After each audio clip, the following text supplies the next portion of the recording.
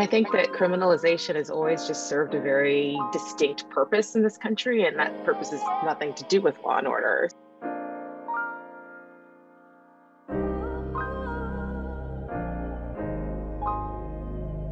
Yeah. One take. Lotus the one. I love you, Bobby. If these walls could talk, they tell you about my life. Let's get into the heart of the matter in black and white. No second chances, no opportunities in sight. Cause dreams of escaping is boosting my appetite. What's the American dream? White picket fences, couple kids, couple bands is the American scheme. If you're from where I'm from, and they be burying teens and burying dreams. Really some embarrassing things. Institutional change, generational things. Systematic oppression, generational pain. Welcome to the show where we break it down for you, man. Cause if we don't talk about it, then these things will never change. You claim to be an ally, you really feeling us. But is equality worth that privilege you giving up? Look yourself in the mirror and ask yourself, is my equality worth that privilege you giving up? Welcome to the Heart of the Matter in Black and White with Essence Revels and Becky Holloway. Today, we will be revisiting the topic of racism in the justice system from the judiciary point of view. Yeah.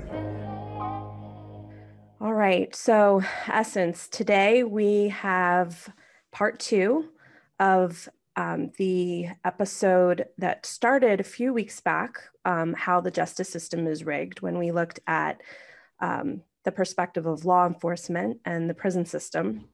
And today we're very honored to have 2 attorneys with us who are involved with the ACLU and very involved with advocacy for marginalized people groups and underrepresented communities.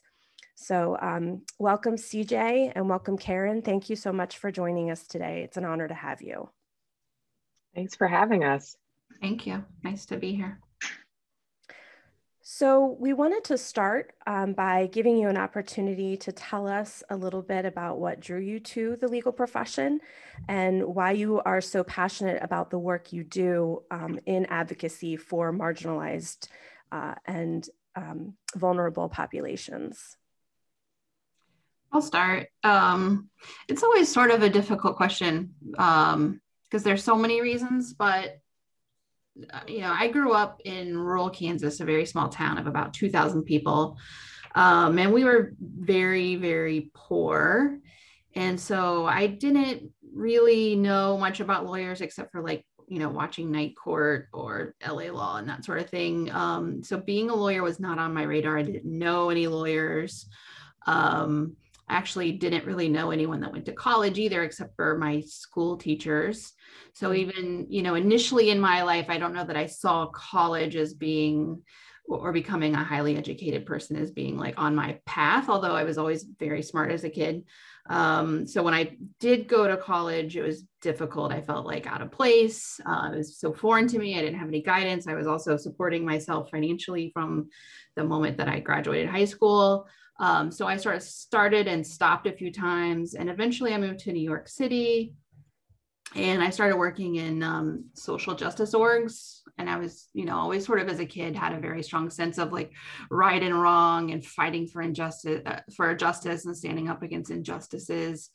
And so I was drawn to those organizations, and then working in them and being in a metro area, I was started to become exposed to lawyers and realize I could be a lawyer. This is what you have to do. You have to get your bachelor's degree first, and then you go to law school. And so I did that. I did night classes and online classes to get my bachelor's degree solely so that I could go to law school.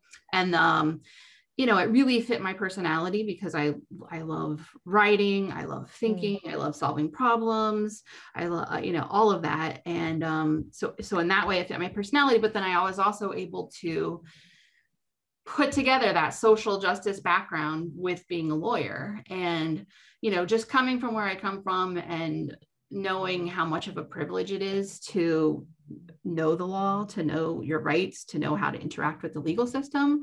It's such a privilege. So I've just always in my legal career decided that I want to use my law license as much as I can to fight injustice, to make sure that we're creating better laws that better protect the oppressed and people's civil rights and advance justice. So that sort of combination of things. That's a really great answer. And I love what you say there about privilege to know the law. That's actually something that Essence you brought up in the part one about, you know, what happens to people who get caught up in the legal system and don't know their rights and don't have access to people who can help them. So I know we'll be touching on that a lot. Karen, what about you? I have a little bit different of a path. My parents are both, or they both passed last year, but they were both Jamaican immigrants. And my grandmother was illiterate; she couldn't read or write, and so my mom kind of really was like ahead of her time and left Jamaica, went to nursing school in England, and then came to Chicago. And you know, I was always like CJ into reading and writing and arguing. And that was really exciting for me, but I had no idea how that could relate to being a lawyer. Like I didn't really get what lawyers did. And then my sister ended up going to law school, and she worked for the SEIU as their kind of like in-house person. And I wanted to be a poet. Like I moved to New York City and went to graduate school and was like publishing poetry and in a performance studies department at NYU. And then we read this book called The Alchemy of Race and Rights by a scholar named Patricia Williams. And it completely shifted my beliefs and thoughts like on its axis. I had gone through this whole phase of thinking that the ivory tower was going to help me, you know, change things, because I'd always also been an activist. I'd been in the Lesbian Avengers in New York. I'd done things all through college and high school, and I just felt kind of inert in academia, and that book just blew everything up. And so I went to law school pretty late at 29, which now seems like still very young, but you know, that's much older than most people go to law school. And so I kind of came to it with a whole life experience that I'd worked, I'd done many things. And I kind of settled in that space. And while I was there, I finally got to put some of my activist thoughts and beliefs and goals into this legal system structure. And it really just kind of informed how I wanted to have a career, and, you know, how I could bring together my personal beliefs and my bread and butter. Wow. Both of your stories, how different they are. Just the contrast, I just think is very interesting. And it speaks to what drew Becky and I to even do this. And if you think of what our show is called, The Heart of the Matter in Black and White, and just listening to how distinctly different both of your paths are, but the passion and the heart that both of you have is what has brought you together. And speaking of that, can both of you speak to what the ACLU is, and some of the different accomplishments and some of the different things that this organization does? And I know that you said that there are chapters in all around the country, and you work for the chapter in New Jersey. So please enlighten us. I know that every single sector loves their acronyms, so no one even knows what that means right now. So please enlighten us. Well, first of all, I just want to be clear that CJ is on the ACLU of New Jersey's board, but she does not work at the ACLU, just so, because she's doing amazing work through time. So it's great, because like we actually get to work kind of under this umbrella together, but the work that she does is also so unique and phenomenal because of her own mission. But the American Civil Liberties Union, it was founded in the early part of the 20th century, and basically in response to something called the Red Summer, which was when there was just huge social upheaval. It was kind of post-war, first pandemic. And there was a whole Red Scare going on. And what was happening was people were being like beaten terribly by the cops and thrown into prison without due process, without being able to make any arguments about their civil rights. And so from that, a bunch of people got together and decided that they needed to create an organization that would fight for all people to be able to realize the promise of the Constitution and to preserve basically individual rights and liberties that the laws of the United States are supposed to guarantee for everyone in this country. And so as an organization, that's what we're still tasked with doing. That's what our mission is. And as times change, what that means changes, but those fundamental things still apply. And that is that we are here to ensure that the Constitution remains in the hands of all people. Yeah, and I'll just add to that I've been on the ACLU Board of Trustees and am the vice president since I think early 2016. But all of the great work that Karen is talking about is done by the staff. The board sort of plays this oversight role. I do, separate from my role as a board, volunteer as a lawyer, a cooperating attorney for ACLU. So I'm always honored to be able to argue cases or write briefs for the organization. But my day job is actually working for a law firm called Pashman Stein Walder Hayden, and I run our firm's Justice Garia Stein Public Interest Center, where it's largely a pro bono program, and we do a lot of different pro bono work, but a lot of it is focused on issues that are similar to what the ACLU handles. So a lot of criminal justice work and civil rights work. So there's a lot of overlap there and partnership. And I have to share a brief personal anecdote here. So my background, I grew up in an extremely far right, conservative, evangelical, fundamentalist family. I was homeschooled and very much indoctrinated with a lot of ideology, I'm sure you can imagine. And so, I was always told the ACLU is, against us, right? And so it's very funny, the journey I've been on and getting to sit here with two, like-minded people. And, it's just funny the paths that we're on. So I really appreciate the work that you do with the ACLU. Well, I think if I can just jump in on that, because I think it's important just to note that when I say that constitutional rights apply to everybody, it applies to everybody. And I think one of the things that I think brought the ACLU to public consciousness for the first time was when it represented Nazis in Skokie in the 80s, because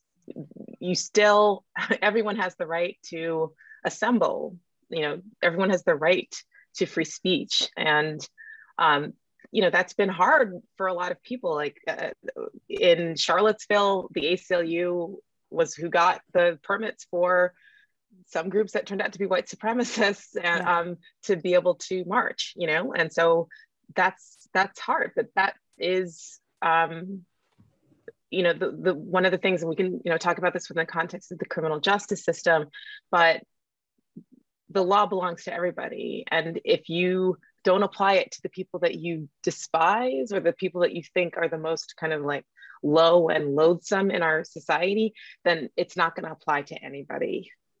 I appreciate you adding that. I mean, we think of the statue of, Lady Justice as blind, right? Holding the scales and has the bandana around her eyes so she can't see. And you're absolutely right. Like if these are rights that we believe all humans have, it doesn't just belong to the people that we agree with, it belongs to everyone. And we'll definitely want to dive into that a little bit more, because that's one of the things that we see doesn't happen within certain communities. So let's pose the question, and CJ, I'll start with you. Is the justice system rigged in your opinion? And if so, what are the ways that it's rigged?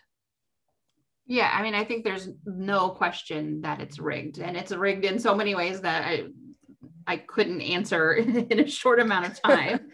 And, you know, you could have a series every day for a couple of years and we wouldn't cover all of the different ways that it's rigged. But, you know, when you look at every single measurable data point at every level of our criminal justice system, whether you're talking about policing or prisons or the judicial system, or prosecutions, every data point shows significant racial disparities, whether it's from who police officers are pulling over on highways in cars and which drivers have their cars searched after they're pulled over, which drivers are then arrested, or who the police officers use force against, or who's prosecuted and how they're prosecuted and what their plea bargains are.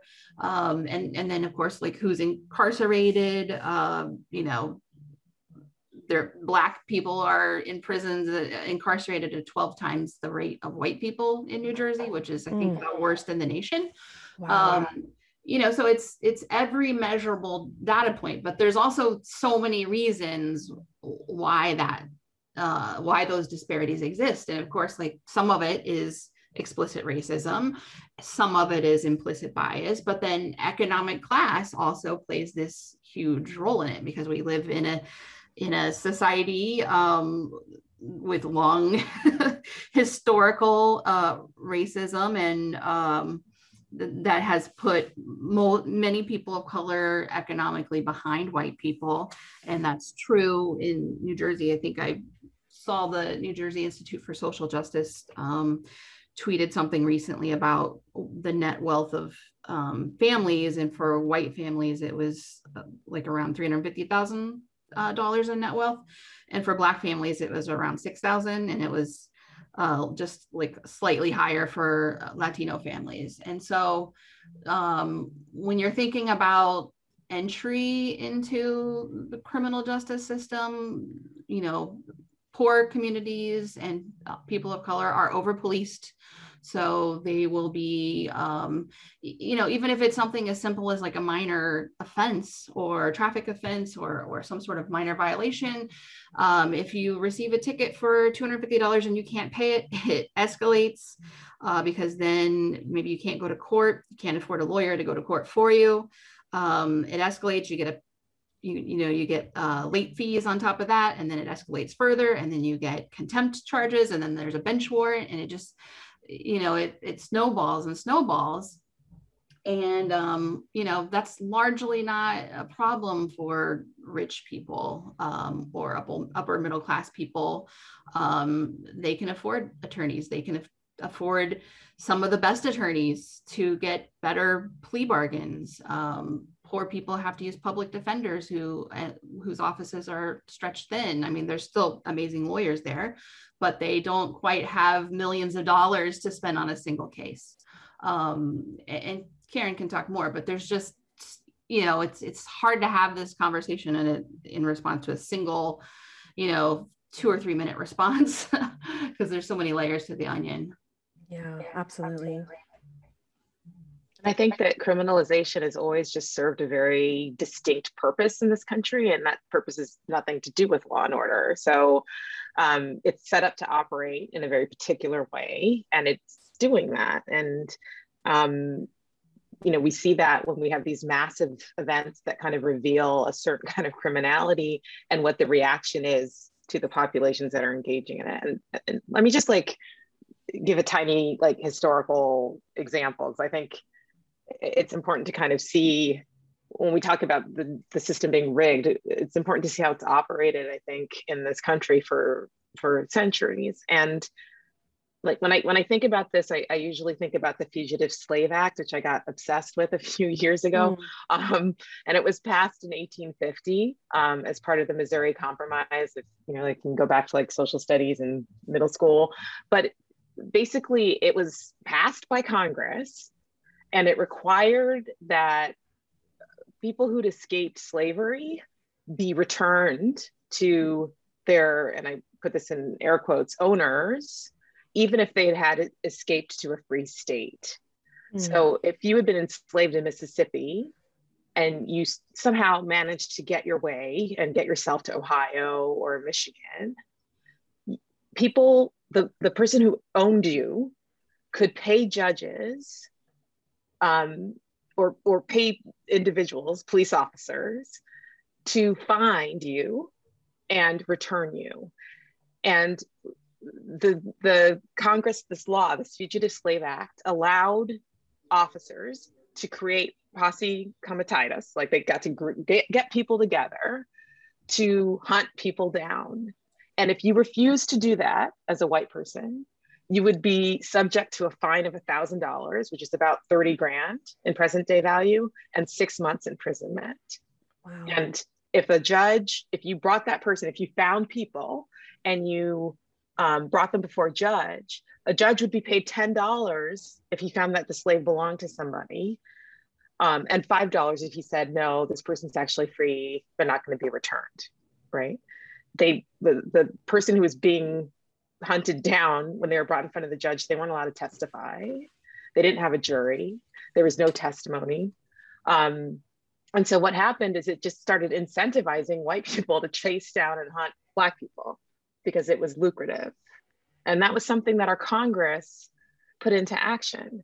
And so when you fast forward to Ferguson, Missouri, and the Department of Justice finding in 2015 that almost every single branch of government there was being paid for and subsidized by the millions of dollars in fines and fees that were being paid by the Black people who lived there for tickets and fines, and that those revenues were actually just satisfying the government's coffers instead of public safety needs, you just start to understand that we live in a country where you can't separate out criminal justice and criminality from a money-making situation. And now it's turned into how much people make off of mass incarceration, or,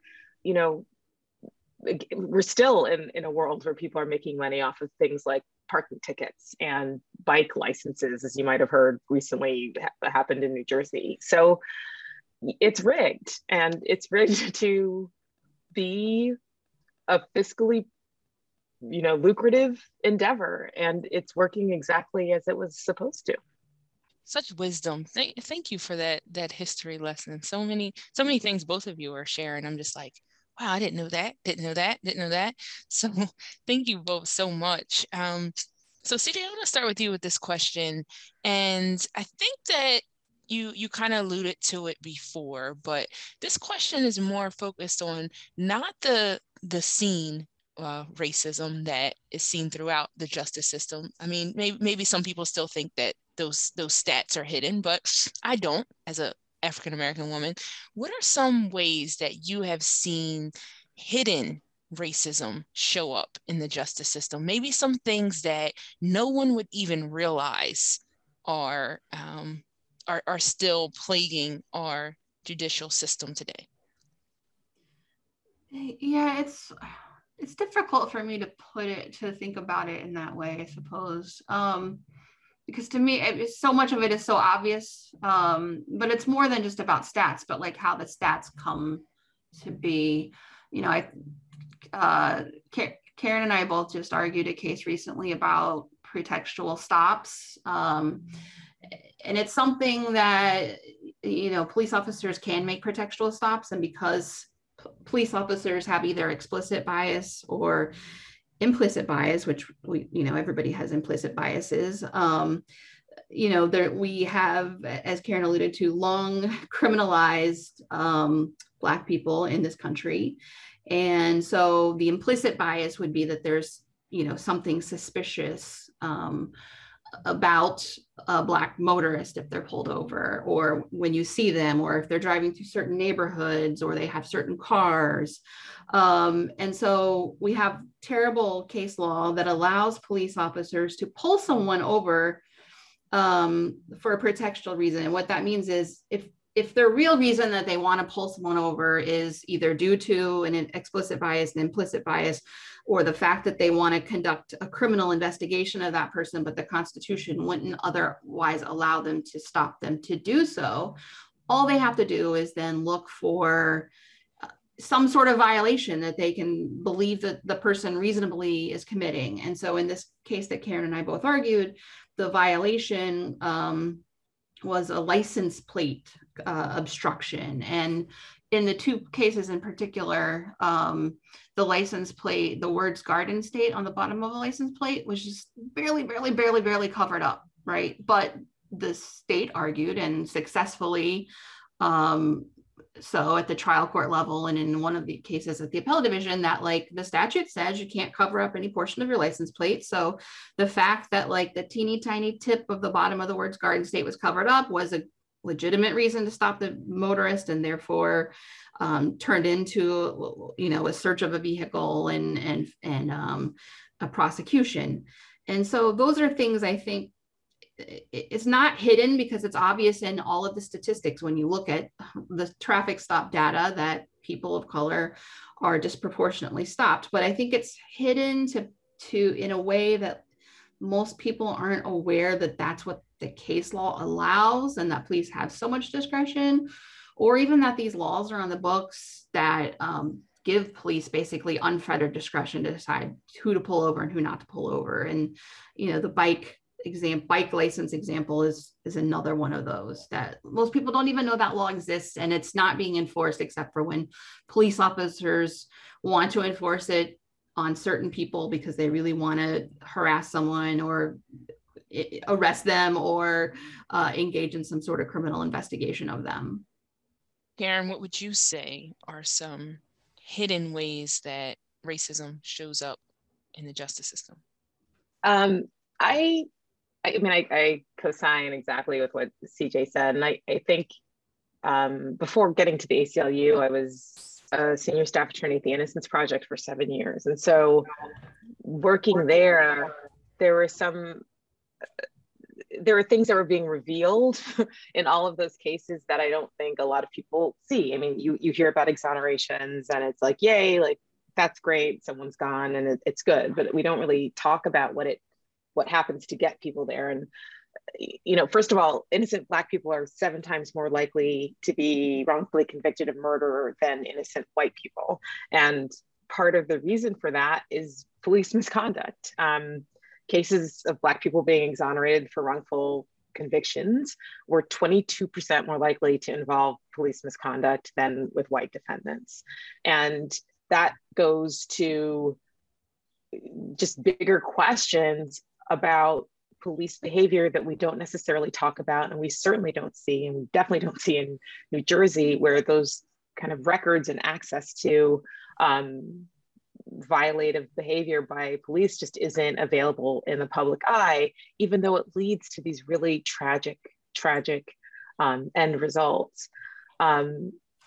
We just don't necessarily question the behaviors that create the cases. And so whether that goes to how people are testifying and whether they're being truthful on the stand, or whether they're doing things with evidence that they shouldn't be doing, there's things that are very much about the kind of basic investigative abilities of law enforcement that are really kind of skewed and aren't necessarily being taken to task when that behavior is just unlawful or wrong. And so I think one of the great things about innocence organizations like the Innocence Project is they do kind of shine light on those dark places. And you might have heard that even very recently, they sent a letter to district attorneys in Manhattan and Brooklyn asking that they free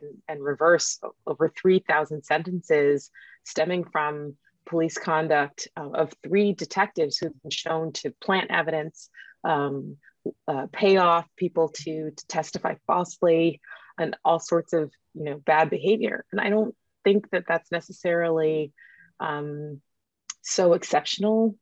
I think that it happens way more than we would like it to, and way more than we tend to acknowledge. I think it's really heartbreaking to hear these stories.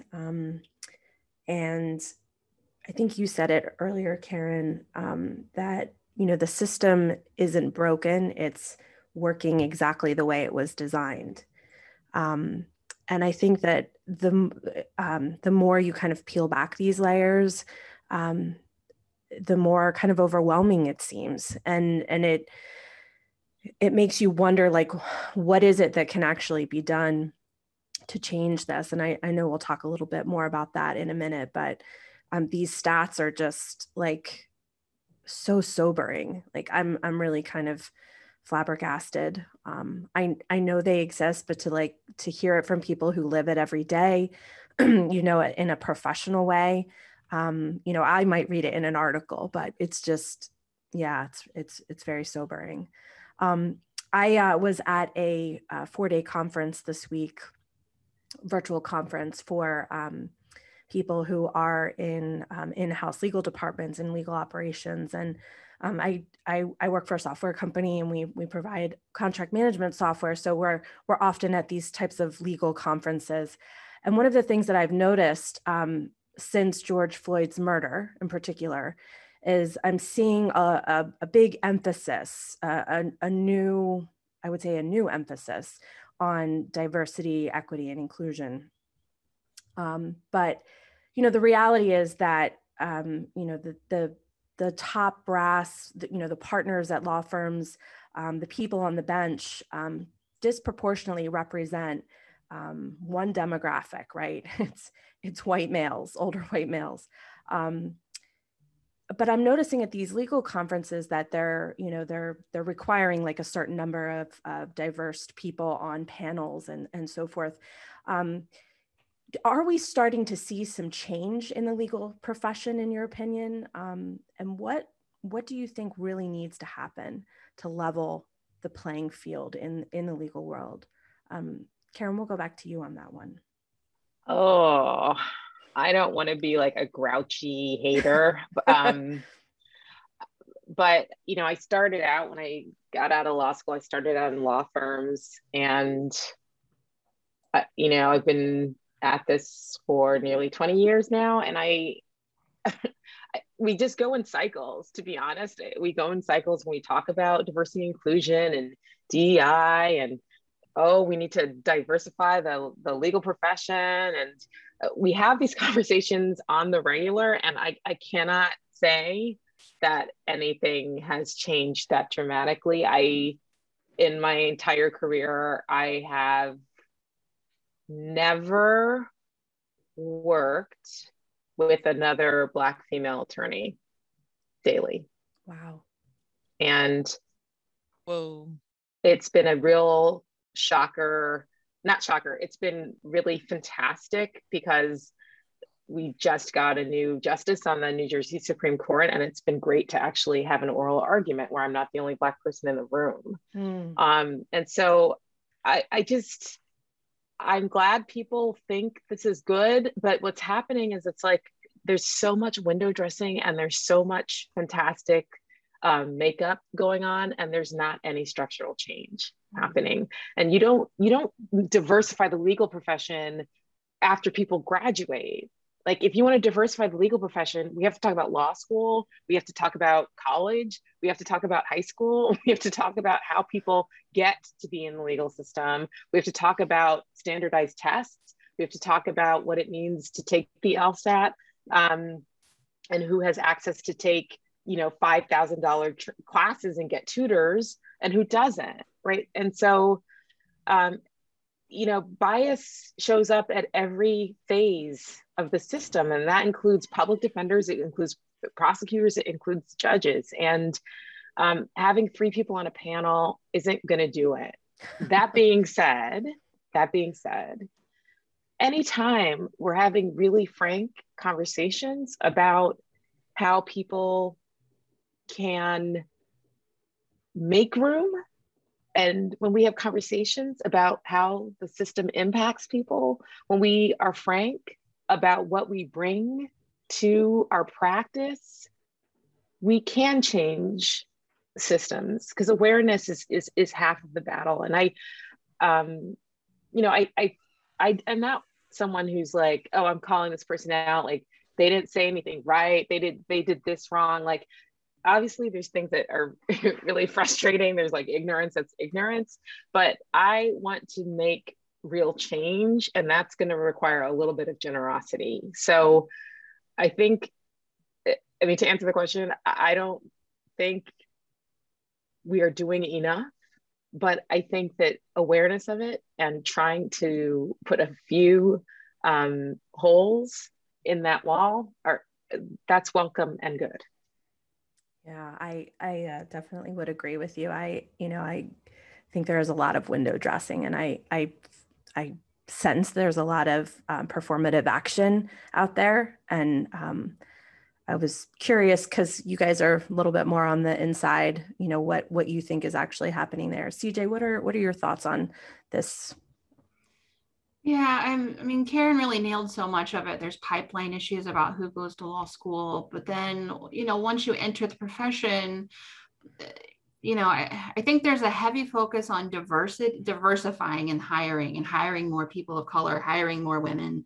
And inclusion is really an important part of that, because what we know is I believe it's like 50 to 52% of lawyers now are law students, graduating law students are women. So we've worked on the gender equity and gotten there with regard to law school graduation rates.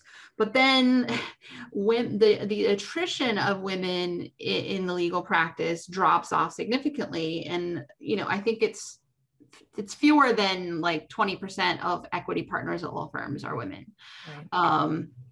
And there's so many different reasons for that. And the numbers are far worse when you look at people of color. So it's one of those, like Karen said, I think we've moved to a place in society where it's hard to have tough conversations sometimes. But I think we do have to be generous and recognize when someone's trying and coming from a good place.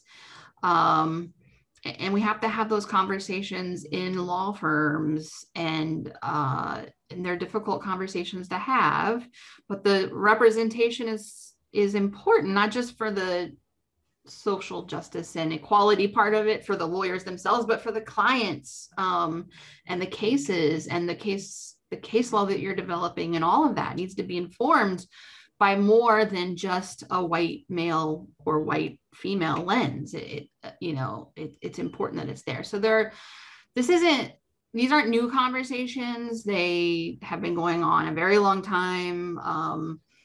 There's this people doing some creative thinking at my law firm. I have been researching some of this for our own diversity work. And there's this group called the Diversity Lab, I think it is, and they created this rule called the Mansfield Rule.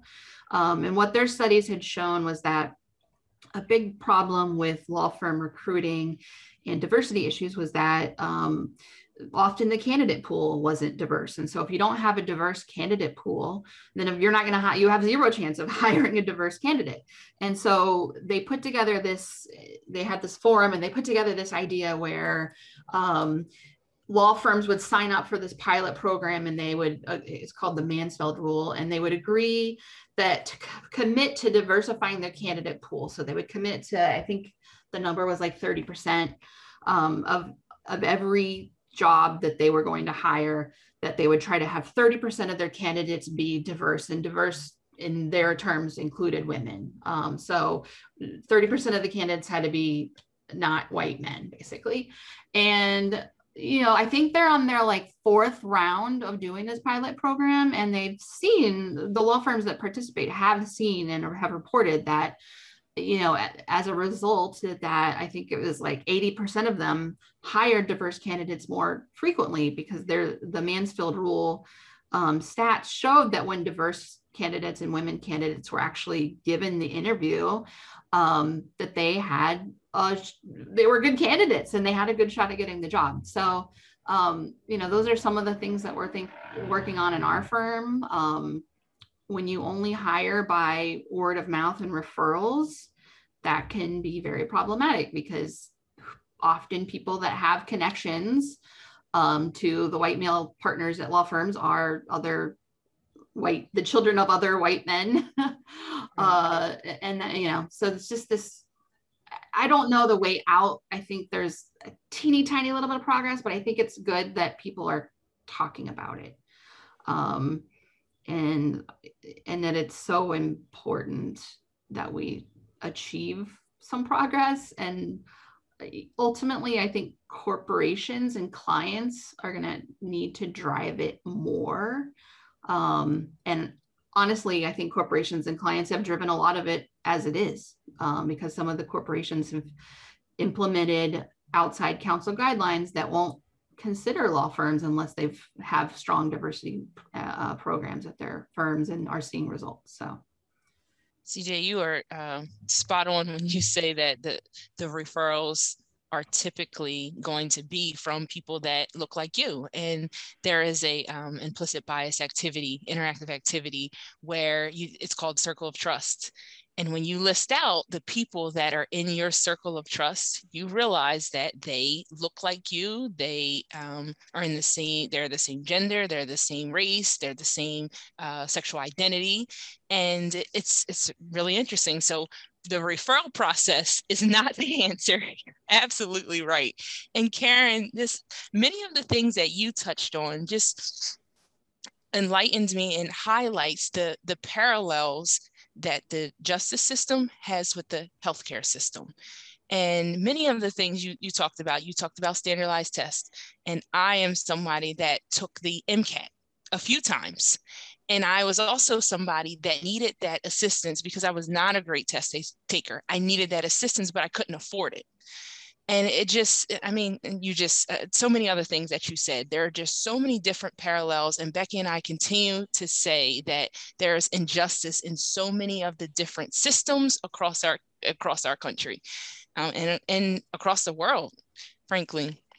So we're going to shift gears a little bit now. And I want to ask about how, let's talk about the disparities, particularly in sentencing based on skin color.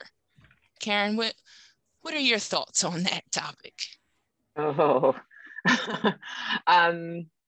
it's profound. I mean, it's when we talk about systemic things, this is one of the systemic things. And here's where I really come down a little bit harshly on the prosecutors, because the fact of the matter is that prosecutors' decisions, when they initially decide how and whether to charge people,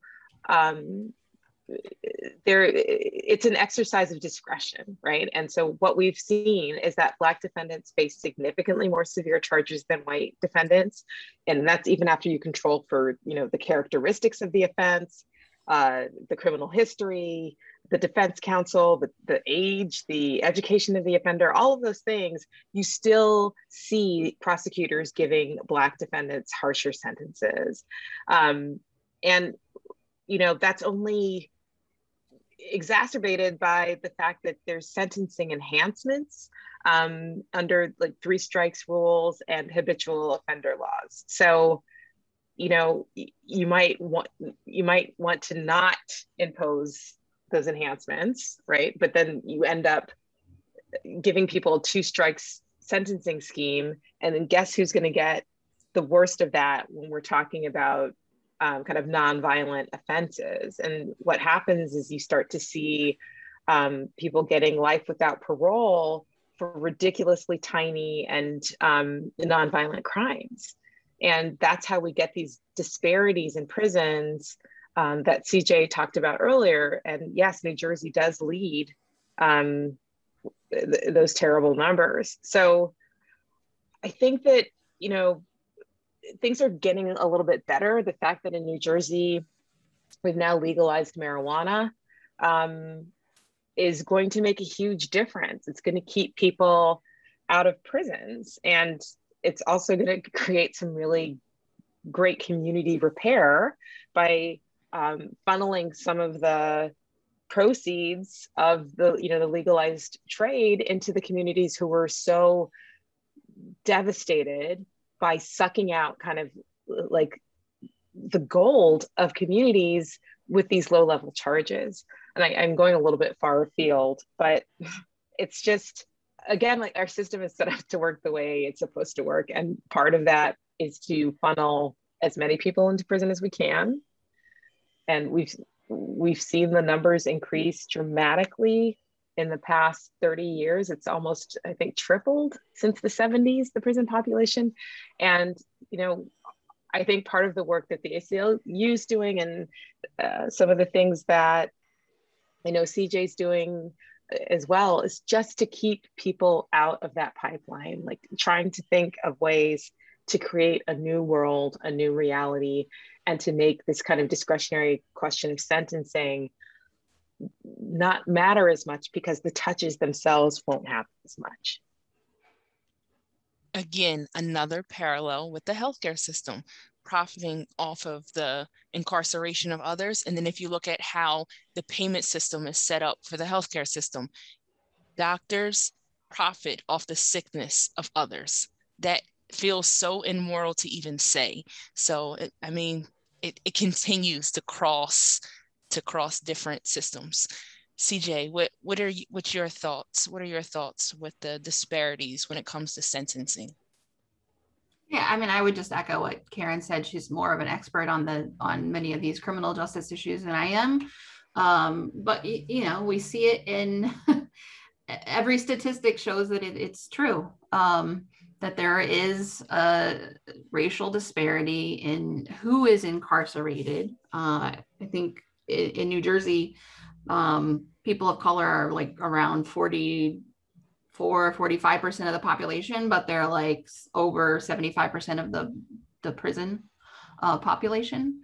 You know, and a lot of that has to do with sentencings, and the length of time that people are placed there, and the plea bargains that they're given. And the plea bargain that they're given has to do with whether they could afford an attorney or not, and whether the prosecutor, how the prosecutor was, how aggressive they were in the prosecution, and on and on and on and on and on. So, you know, all data on every data point shows that these disparities exist. So, Karen, you mentioned the legalization of recreational marijuana in New Jersey. And that leads very nicely into this question, which is about the war on drugs. So with the war on drugs, you talked about how, you know, the prison population, the percentages of people of color in prisons increased dramatically since the 70s. So can you guys talk a little bit about how the war on drugs has disproportionately impacted communities of color? This is something we touched on in part one a little bit, but I'd love to hear both of your thoughts. CJ, why don't we start with you on this one? Yeah, well, no doubt the war on drugs has. I think in New Jersey, the last ACLU stats that I saw before legalization, which I just want to commend ACLU, because ACLU led the effort on legalization of marijuana for several years, and then really put the resources into it in the past few years after the Murphy administration took office. And then, you know, with the ballot question itself, put resources into making sure that ballot question passed. And also, most importantly, making sure that we were legalizing for racial justice reasons, and that the ultimate legalization bill and the future recreational use regulations will contain racial justice components. But I think the last data was something like 3.5 to 4 times as many Black people were prosecuted for marijuana as white people. But we know that there's no disparity in who actually uses marijuana. It's just that police over-police communities of color, and drug use in those communities, just like every other community, is policed there and prosecuted there. And we have all these harsh laws and harsh sentences that started sometime, I believe, in the mid-70s, where we started criminalizing and creating all these mandatory minimums for what started off the justification was about violent crime, but it turned into just the war on drugs, and putting all these harsh sentences for what should have been a public health issue, with use of drug courts and alternative programs, rather than putting people in prison for years and years and years. Karen, anything you'd like to add there about the war on drugs and how it's impacted communities of color? I can't add more to what CJ said, and I would except to say that there literally are 5 times more white drug users than Black, and yet the ratio of folks incarcerated for drug crimes has Black people being incarcerated 5 times more than white people being incarcerated, and that's the highest differential in the country. And so, having legalized this is really, it's going to make a huge difference, and I can't really underscore that any more strongly. Like the sentencing and the disparate sentencing and the number of Black people, particularly Black men, who have been at the receiving end of this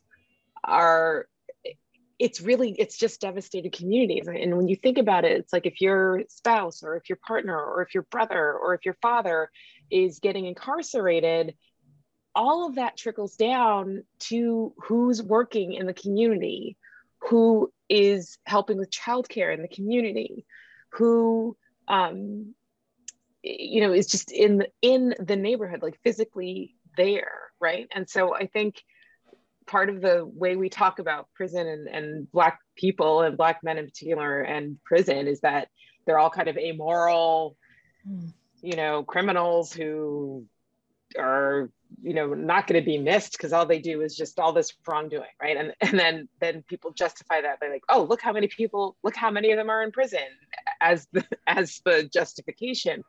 But the reality is that all of those people come from somebody. All of those people have family, and all of those people are connected to people. And so the disparities, and when we talk about what happens to communities, there's a huge emotional, fiscal, destructive force with people getting taken away from communities. And so I'm hoping that as we move down this new world of legalized marijuana, that some of that might start to repair. Yeah, in the last episode we did on Black Love, Essence brought some stats from the CDC about the involvement of Black fathers with their children compared to white fathers.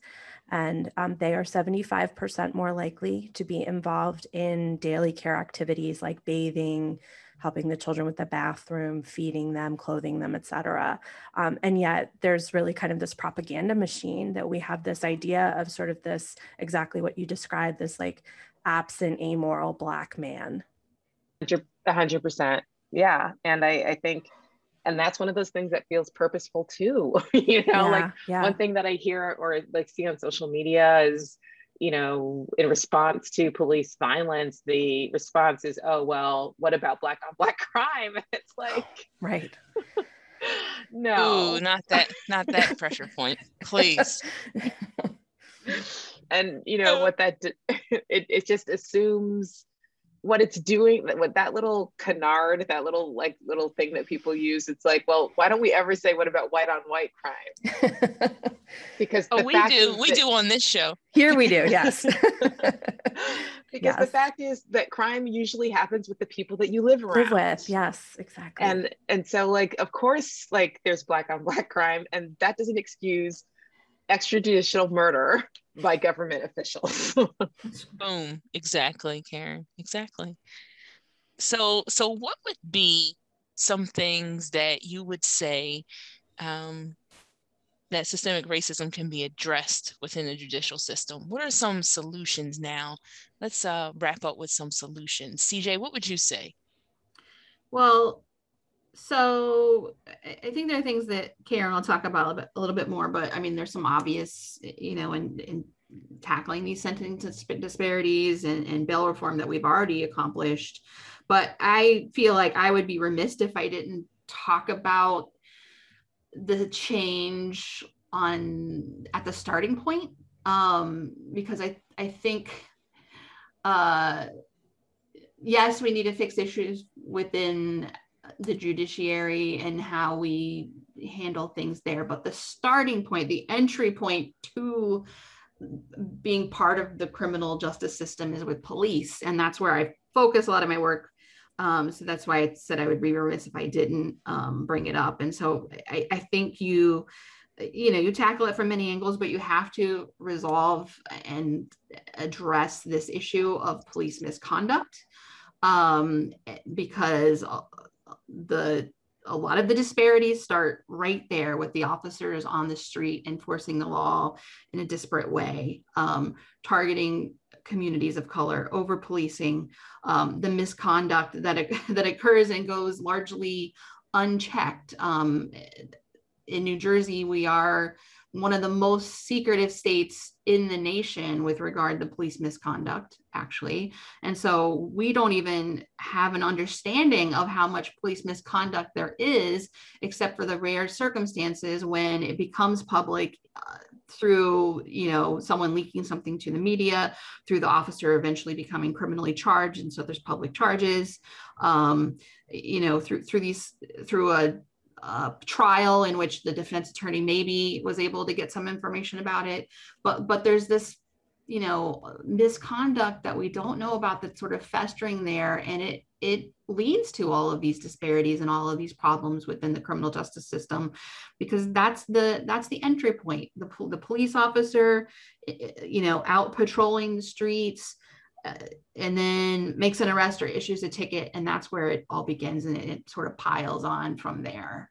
And then you go to prosecutors, and then you go to the judiciary, and so you can't tackle one without the other. And the policing is what I've focused on for a few years now. And I just to tag on to that, I think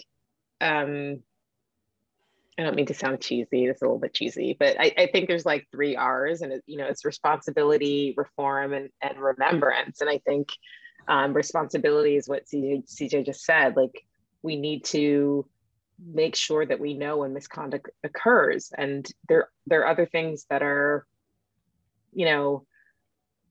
tied into that. I think it's also about training, since police officers in the United States get less training than so many other professions. It's a little bit shocking. Like, they get less training than manicurists, than plumbers, and certainly, so many other professions that are even within the scope of law enforcement, right? And so there has to be an idea that being a police officer requires certain standards of conduct. And they're out there. I'm not saying that they're not out there, but they need to be held to those standards in a way that's public, and that there's some sort of accountability. And so that's where the reform piece comes in, that we need to have civilian complaint review boards so that there is accountability to the public.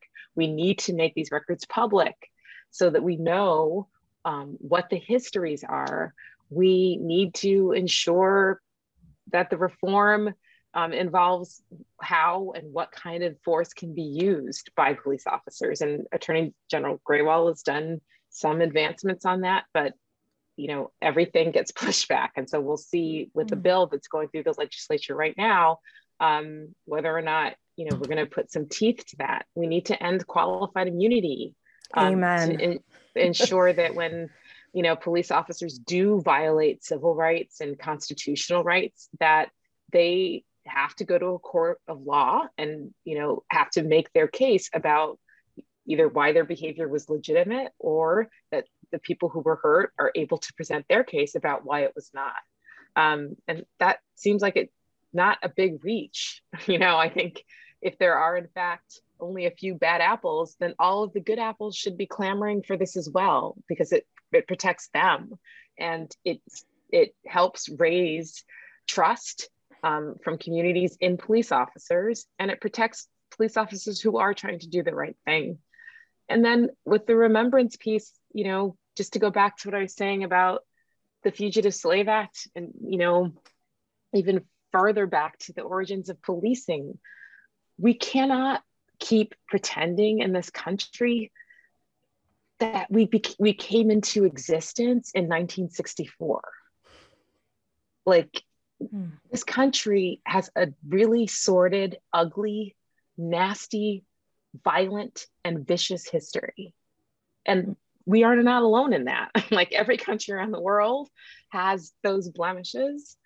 And one of the beautiful things about the United States is that we are somehow, even if it's literally by like our nails, we are hanging on in this like multicultural, multi-generational, multi-religious, everything society. We are here sticking together, and we've created beautiful things. We've created, beautiful music and beautiful food from all of that mixture. And what we need to do as a criminal justice, with a criminal justice lens, is to recognize the horror that we've emerged from. Because if we see it, if you can do the remembering, then you can do the grieving, and then you can do the healing, and then we can get to the fixing. But we haven't even started with this process. We haven't really gone deep enough to recognize these roots. And so I'm hoping that the horror of Mr. Floyd's death and that murder has kickstarted some of that remembering process, that now we're not just seeing that moment in isolation. We're seeing Mr. Floyd next to Philando Castile, next to Breonna Taylor, next to Tamir Rice. We're seeing all of these things, not just as individual things, but as a continuum. And I'm hoping that the line is going to stop, and that we are going to start moving towards repair. Amen. Powerful words by two strong women. We thank you both so much for your time, both Karen and CJ, and we welcome you back to join us anytime. Thank you for listening to The Heart of the Matter in Black and White. Please join us next time when we will be revisiting our perspective on the film Uncle Tom, and be joined by the main star of the documentary, Mr. Chad Jackson. One take. Lotus the one. I love you, Bobby. If these walls could talk, they tell you about my life. Let's get into the heart of the matter in black and white. No second chances, no opportunities in sight. Cause dreams of escaping is boosting my appetite. What's the American dream? White picket fences, couple kids, couple bands, it's the American scheme. If you're from where I'm from, they be burying teens and burying dreams. Really some embarrassing things. Institutional change, generational things. Systematic oppression, generational pain.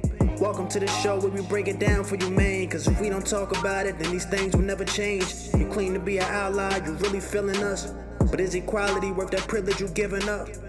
Look yourself in the mirror and ask yourself, is my equality worth that privilege you giving up?